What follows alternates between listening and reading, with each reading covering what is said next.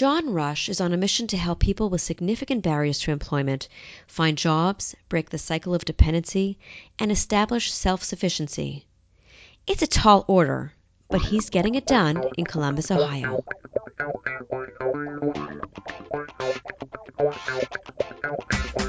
Welcome to In the Business of Change, where we speak with social entrepreneurs impacting their communities and the world.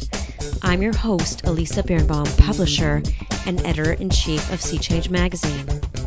On today's episode, we speak with John Rush, president and CEO of Clean Turn Enterprises, a social enterprise incubator that creates small businesses like a demolition company and a cleaning service to employ men and women who are formerly impacted by homelessness, incarceration, human trafficking, and domestic violence.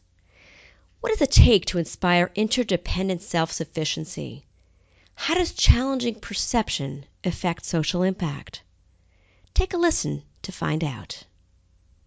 As a kid, I grew up in a home where my mom was an addict, and early on I was exposed to what the life of an addict looked like. My dad and I grew up and I was in a little trailer park with my dad in West Virginia, so I grew up in Appalachian poverty. I didn't know I was in poverty because we used to volunteer at the homeless shelter, and I thought folks at the homeless shelter were in poverty. Right. And then we'd make frequent stops to the nursing home, and I was always remembering as a kid thinking how short life is, and it'll be over soon, and so I want to live a life with purpose. And so you said you started it off when? 2000 and what? 2000 and... January of 2012 is when we officially launched. Okay. So, which one did you launch first? So we launched Clean Turn as a social enterprise incubator with 6 business lines. And so we had 6 business lines that we initially launched with, which was probably a little over ambitious, especially given the limited, startup capital that we had. And so we axed 2 of those at the end of the first year because the gross margins just weren't where they needed to be. Plus we needed more focus. And then we continued the other 4, 2 of which since that time we've launched as Clean Turn Demolition Services, which does demolition and bulk removal services. And the key for us is once we get a certain amount of volume in the business line where we have enough revenue, enough profitable revenue to kind of separate it out as its own brand, then we'll do so. And at that point, one of the criteria is, is there enough cash flow to hire a managing director who can kind of own that business line and really just embrace that business line and the unique mission that might go along with that business line to keep it moving forward. And then kind of secondly, does that person have the vision of standardizing the operations so that it can be replicated? And because the goal was to create these as franchisable models. And so like in She Has a Name's case, She Has a Name Cleaning in Columbus, but we're actually talking to a group in Chicago about a She Has a Name Chicago, and a She Has a Name Cincinnati, and She Has a Name Cleveland. Those are kind of our initial target cities. Now, whether or not that's sustainable as we scale to other cities, that's something we'll have to figure out as we move along. So our main focus is employing folks who are coming out of challenging backgrounds, primarily incarceration, but also other traumatic experiences like human trafficking, domestic violence, substance abuse, etc. And so tell me a bit more about is that what it's called? She Has a Name Cleaning. Yes, and cleaning. So tell me a bit more how that started and who it's geared at. For all business lines, we're hiring folks who are coming out of challenging backgrounds. We use that very broad category to kind of just leave it open-ended. Right. For She Has a Name, we recognized that a lot of the ladies that we were working with in our community, there was a challenge around sexual abuse being either as a kid, folks were molested as a kid, introduced to drugs in their teenage years, and then ended up getting connected with a pimp, and then it's just the whole cycle of, trafficking's a lot different here in Columbus than it is in, Thailand. Mm-hmm. But it's still dealing with situations where ladies are getting taken advantage of in their addiction or even outside of their addiction, but primarily in their addiction. Right. And so, typically folks are called prostitutes, and whatever the language is for us, it's an issue of a person that's being taken advantage of and entered into the marketplace, typically not necessarily by choice on the front end. And even when it's by choice, there's still a lot of manipulation and a lot of abuse and a lot of traumatic experiences in the front end that kind of move a person in that direction. And and there's a lot of social service work happening and providing support, trauma care support, counseling. I say a lot. There could be a lot more, frankly, but comparative to employers who are intentional about providing supportive employment, there's a lot. Mm-hmm. Because there was really no focus on how do we create actual employment for survivors of human trafficking. And not just survivors of human trafficking, but survivors of domestic violence. Right. It's coming out of substance abuse. And sometimes there's overlap.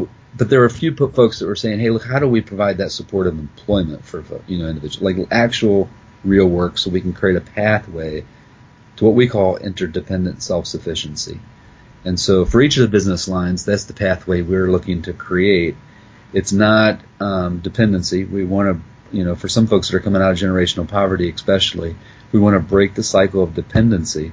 But we don't want to create little narcissists who run around and the only thing they think about is themselves and how much money they can make and how they can just live for themselves and blah, blah, blah. We want to create folks who are community-minded, oriented, who think holistically, think about their engagement with their neighbor. And so we call it interdependent self-sufficiency. And so, you're taking care of yourself and your family, but you recognize your need to be in community, right? Mm-hmm. We're designed to be in community, not isolated, atomistic, individuals. So. Got it. And so did that business start up around the same time? They all started around the same time? So 2012?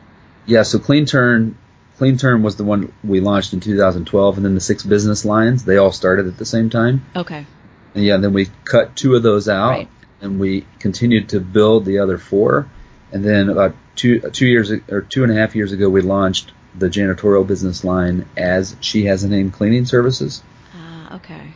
Again, once we had enough volume of work and revenue that we could hire a managing director to kind of take ownership of that business line and help it continue to grow. Mm-hmm. And so since inception, as an entire organization, we've employed 527 individuals. Wow. 42% have used us as a stepping stone to move on to other opportunities in the marketplace, or to stay with us and grow with us as we grow. All of our supervisors were at one point field associates who at one point were field representatives.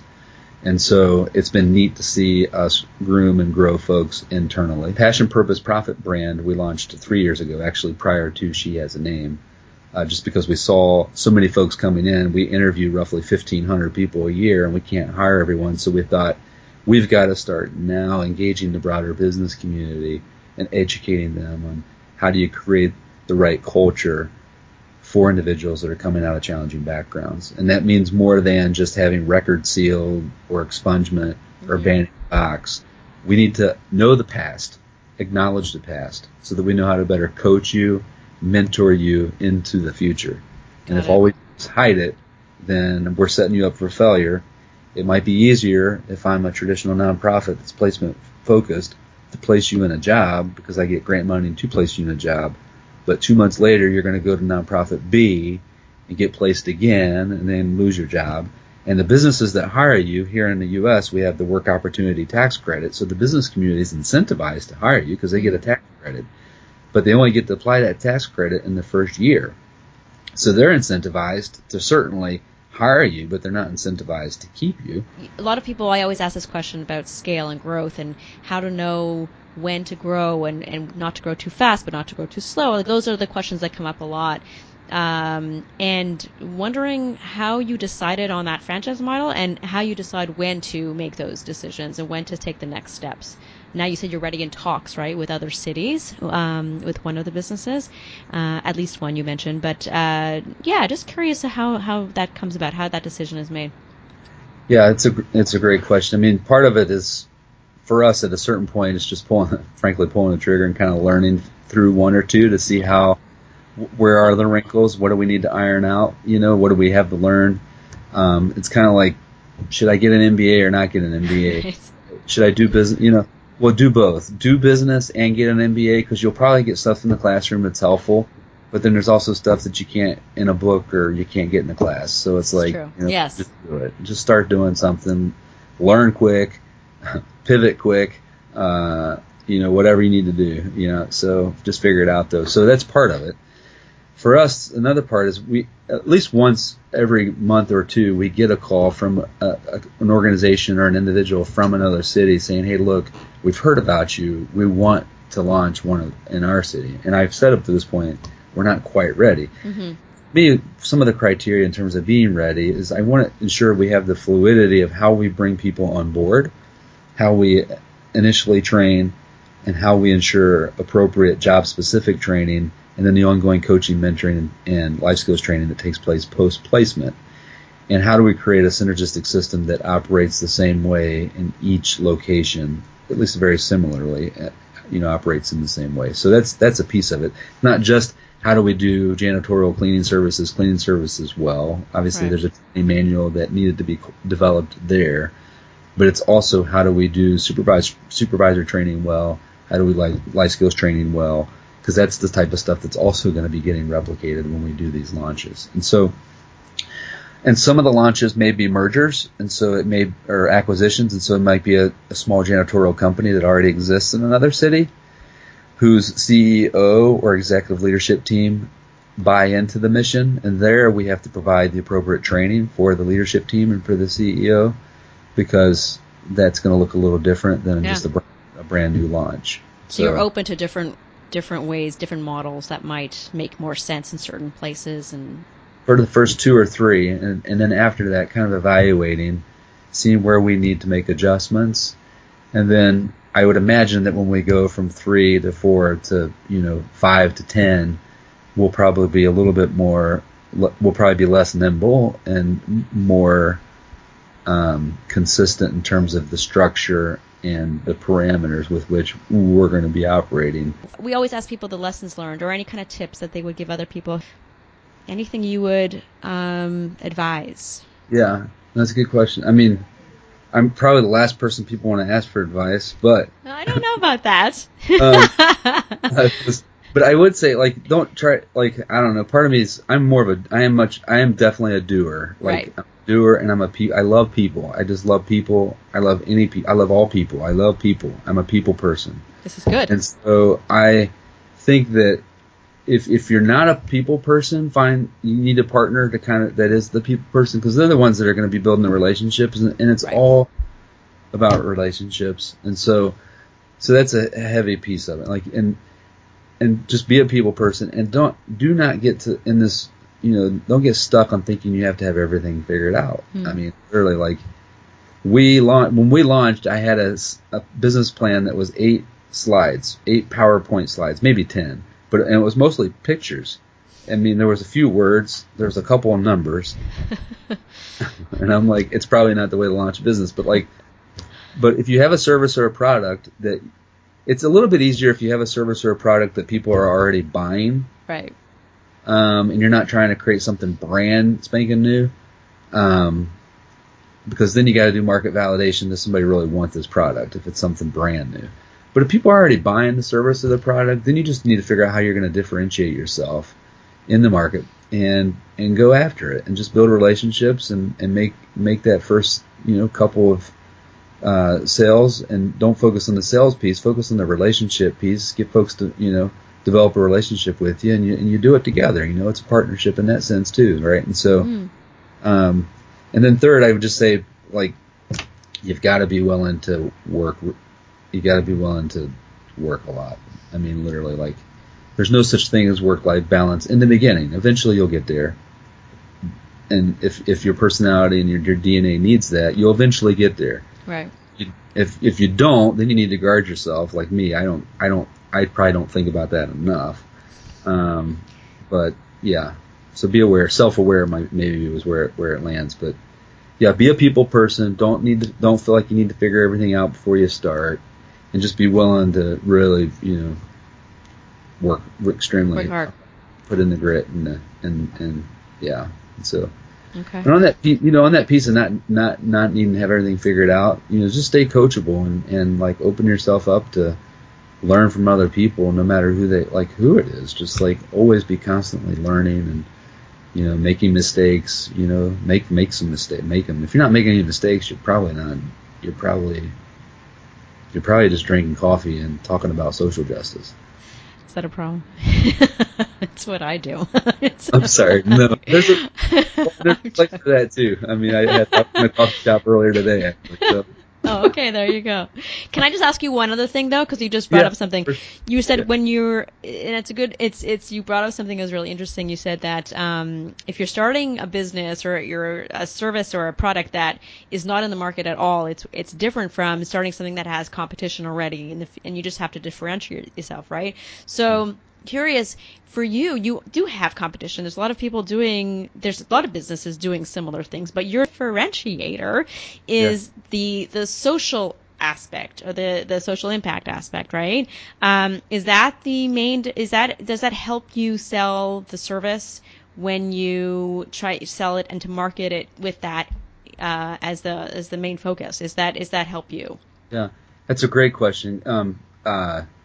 Yes and no. So there's a certain segment of the market that for sure, like they just love the mission. Like, and you know, like on our She Has a Name cleaning side, for example, on the residential, you know, there are a number of folks who are already involved in the anti-human trafficking space. And so now if they can sign up with somebody that's going to come and clean their home and support anti-human trafficking efforts at the same time and employ a survivor, are you kidding me? Like, yes, I want you to clean my house. Right. Now, obviously the house needs to be clean and it needs to be a competitive price. Yes.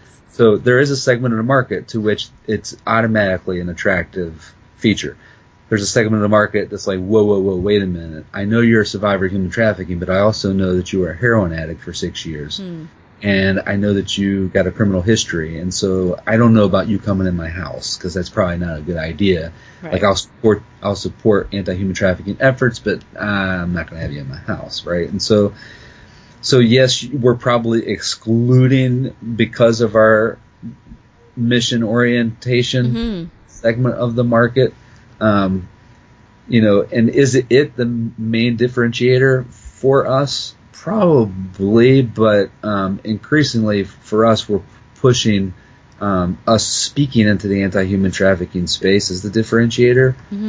That makes a big difference. And then the fact of word of mouth. I mean, once you get a solid customer base, and I hate saying customer, but that's everybody knows what a customer is. But these are relationships. Yeah. People that whether they believe in your mission or don't believe in your mission, or they struggle with your mission or whatever, like they love you, you love them, you care about them, you want them to have a clean plate. You don't want them to stress out about that. Like you just don't. And so creating a culture here where we have a family culture, we love each other here, and because from that foundational aspect of us caring for each other, we're going to care for our community, and our care for our community is extended to our customers who are our friends, and we're going to clean their place, and they're not going to worry about their place anymore. And then word of mouth, it just starts spreading, and then you're uniformed, you show up on time, and you do a great job, and you have a competitive price, and you got a mission. Now you really stick out.